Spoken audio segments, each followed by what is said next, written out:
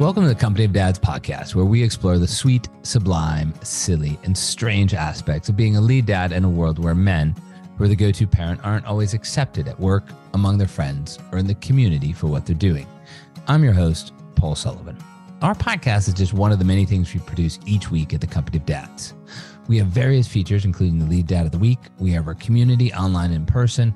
We have a couple of other podcasts in the works. The one-stop shop for all of this is our newsletter, The Dad. Sign up at thecompanyofdads.com/thedad. That's thecompanyofdads.com/thedad. Today, my guest is Charlie Rosier, founder of Babu, an online platform full of resources for early childhood education. We're going to focus on that today, particularly as it relates to what working mothers and fathers can do to be part of their child's early learning. But Charlie is also the founder of Cuckoo's Nest, an on-demand, on-site childcare provider in the UK. It's also just really fun to say, Cuckoo's Nest. Her background is in residential real estate development. She's a single mother of one 6-year-old daughter. Charlie, welcome to the Company of Dads podcast. Oh my goodness. Thank you so much for having me on, Paul. What an intro and a lot of alliteration. You started Babu in the pandemic. 2021 is when it launched. What was going on that this sprang to mind? Were you in lockdown, absolutely losing your mind with your daughter? Or how did this come about to launch early pandemic, early mid-pandemic? So what was going on was obviously a pandemic. So prior to the launch of Babu, obviously I launched Cuckoo's Nest, which I did on the back of having my daughter 6 years ago. And I don't know if you know much about the UK and our kind of early years education preschool sector, but it's a shambles and extremely expensive, the second most expensive childcare in the world. And mainly... What's the first most expensive? Is that the US or no? I don't think it is the US. It's probably somewhere random like Japan. I should know. It's definitely not the US though. I mean, you don't have a great one. I think your problem is that you're just so vast, right? And like accessibility is hard. But so it's really unaffordable, and the kind of quality varies immensely as you go up and down the country. So decided to open my own nursery with co-working site next door, so parents could bring their baby to work, literally. I was obviously a working mother. I was self-employed at the time and just thought this was something that really needed to exist. And it was great. We took babies from 6 weeks up to 3 years. They had 2 separate entrances, but parents could come and go in the nursery. They could breastfeed, they could put their baby down for a nap, they could take them to the park, whatever. And then the pandemic came, and it was the first time in a long time that I'd been solely responsible for my daughter's education and daily schedule. Yeah. And I wasn't the only one. So kind of fielding calls left, right, and center from friends and from customers, like, what do I do? And in the UK here, like primary and secondary school kind of adopted online learning pretty quickly, and continued, children's education, even though schools were shut. But for nursery and kind of, preschool as you know it, it just didn't exist. So it started in June 2020 on a back of an envelope, and company was incorporated in 21. And since then, it's really just been a long journey of discovery. My first time in a tech business, so learning every day about that. And we've probably spoken to about nearly 2,000 parents about what their needs, frustrations, challenges are. And we're on the 3rd version of the app. We created a hell of a lot of content. So yeah, here we are talking to you today after all that. And naturally, all real estate developers with MBAs are, great early childhood educators. No, that's not true. So you had to, like every other parent, though, in the pandemic, you had to sort of figure it out as you went along. Is there a certain model for Babu? Is sort of a Montessori method? Is there a certain method behind how you use the app to connect with young children? So the way the app works is that it tailors the content each week to both the parent and the child. So it follows their journey over time and starts to understand about the child's abilities and their preferences and kind of curate the content accordingly. You mentioned Montessori, so we have Montessori content in there. We're the first app globally to be endorsed by the Montessori organization. We've got forest school stuff in there because we believe, and I think it's just known, proven that, spending time outside is fantastic for children's cognitive development. Plus, our theory is that if you spend time outside and get to love nature, then hopefully you'll, go on to save the planet, and kind of sustainability is kind of really embedded in our curriculum. And we've got some mindfulness stuff. So that kind of came off the back of some of the customer feedback, like what activities can we do just before bed that's kind of winding down rather than hyping them up. So yeah, we've got a real breadth of educational philosophies and different types of content too, whether it's podcasts, videos, blogs, just simple tips to get through the day. Now, yeah, as you said, it started in the pandemic when we're all trying to, figure this out. You said this is the third version of the app. How has it evolved? How is it evolving as, kids have gone back to school, parents have gone back to the office, if not full time? How has it evolved to sort of meet the way we're changing as parents, and the way children are changing as they're learning? So in terms of the product itself, it's evolved just in terms of like its functionality. Like the first vision and iteration of the app was much broader in its application, but I think what I realized is I was trying to do too much. So we've kind of scaled it back to being this kind of really high quality tailored content platform essentially. But in terms of how kind of parents and carers and children's lives have evolved since the pandemic, I mean, every child under 3 globally is a pandemic baby, right? They have suffered in one way or another, be it from being older and being in lockdown, or being born during the pandemic and kind of lacking some of those socialization benefits. So parents are quite rightly concerned about lost learning and just, I think, everything that's coming out in terms of just awareness of how important the first 5 years of a child life is, that parents are just, we're all full of anxiety anyway. We worry about our kids from the minute they're born. There's research that says that we're spending about 37 hours a week worrying about our kids, whether that's about their education, their mental health, logistics, childcare, whatever it may be. So I think that's just been heightened since the pandemic, and parents just want to do more, which is a good thing, because there is a lot of data that says nothing beats a parent's involvement in their kids' education in terms of outcome. But wait. So 37 hours a week we're worried about this. So that's it's like 5 hours a day, give or take. It's like another full-time job. Wow. Now I'm worried that I'm not worrying enough. Maybe your family's perfect, or maybe your wife's doing all the worrying.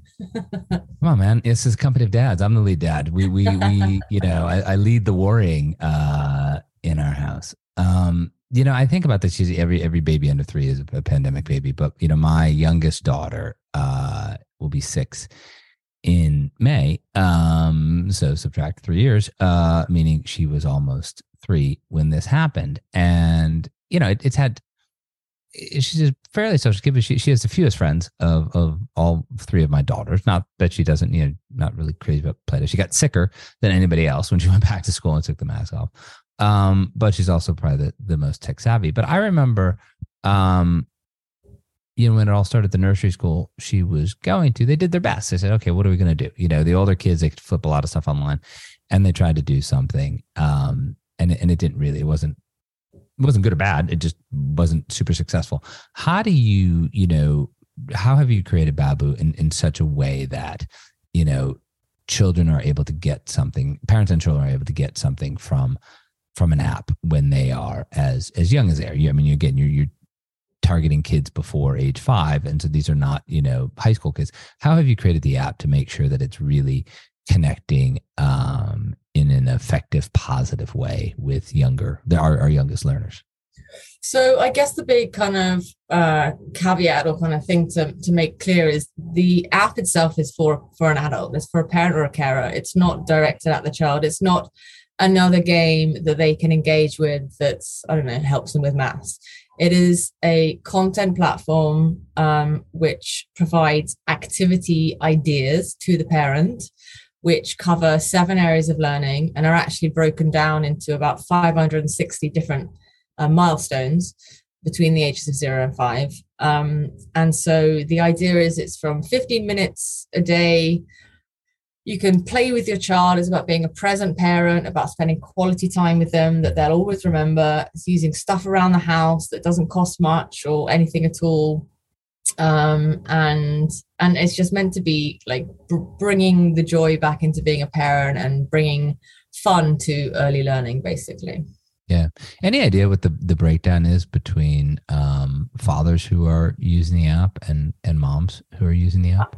I'm actually super surprised. I couldn't tell you right off my head the statistics, but I would say almost 50-50. We're seeing a really strong take up from dads. I mean, we are conscious of dads. And again, so much research that shows the impact of a dad's involvement in their child. And if they're active and they're present, then that has a beneficial impact, which I guess you could say is obvious if two parents are actively engaged. But, a father definitely brings something unique to a child's development. So pleased to see the uptake from dads. And I think, dads, especially working dads who might not be the lead dads, their working patterns have changed. They've spent more time at home with their kids and they enjoyed it, funny enough, and are wanting to be more involved and, pushing for more time off. I mean, our paternity leave here in the UK is 2 weeks for dads, which is just so insignificant compared to what mums get. And so there's a big push at the moment to make it kind of 6 weeks as a minimum, as a statutory requirement, but we'll see.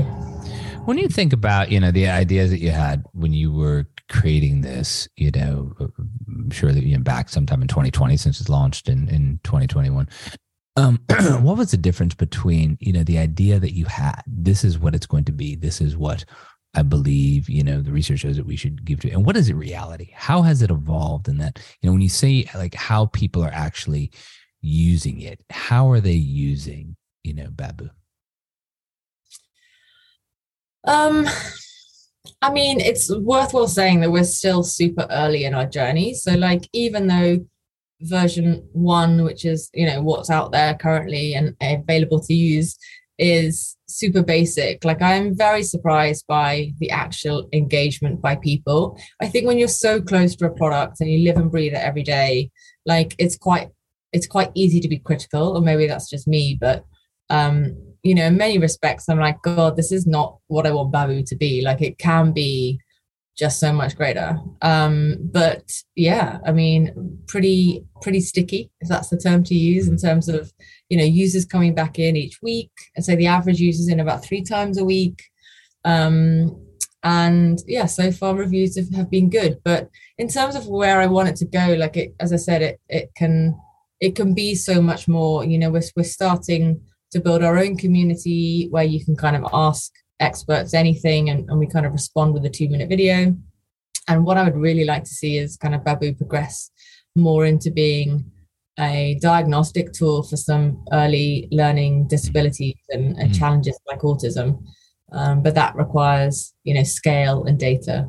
Sure. Which we're not there yet. What are some of the most popular things that parents are downloading? What are the things that are working, really well?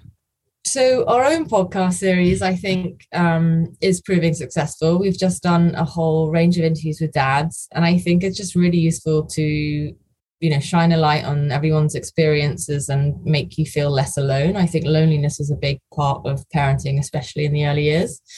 Don't tell me how many hours I'm lonely as a parent. Okay, you've already told me I need to worry 37 hours a week, which I'm worrying that I'm not worrying enough. So, all right, don't even tell me how many hours I need to be lonely. Okay, the podcast is doing well, but the podcast is doing well, and it's mainly the activities. I think they're the thing that is unique to us in many ways. Montessori is kind of globally recognized as good quality education, if you like, but also many families are priced out of it. So we're trying to make the inaccessible accessible.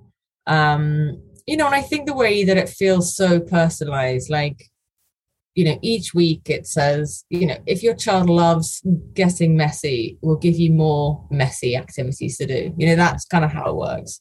And so, yeah, I think for dads, actually, I've done a lot of customer feedback. Like, a lot of the dads I speak to take the morning shift, and they'll be like, I'm sat there in the dark, like 6 a.m., and I'm just worried that he's bored, but I don't know what to do, or how to stimulate him. So this is an easy way that I'm like, oh yeah, I've got some boxes and pans over there. I'll do this. So yeah, I think it's just, we're trying to just, as I said, kind of be your wing parent, be there by your side, kind of giving you some support when you need it.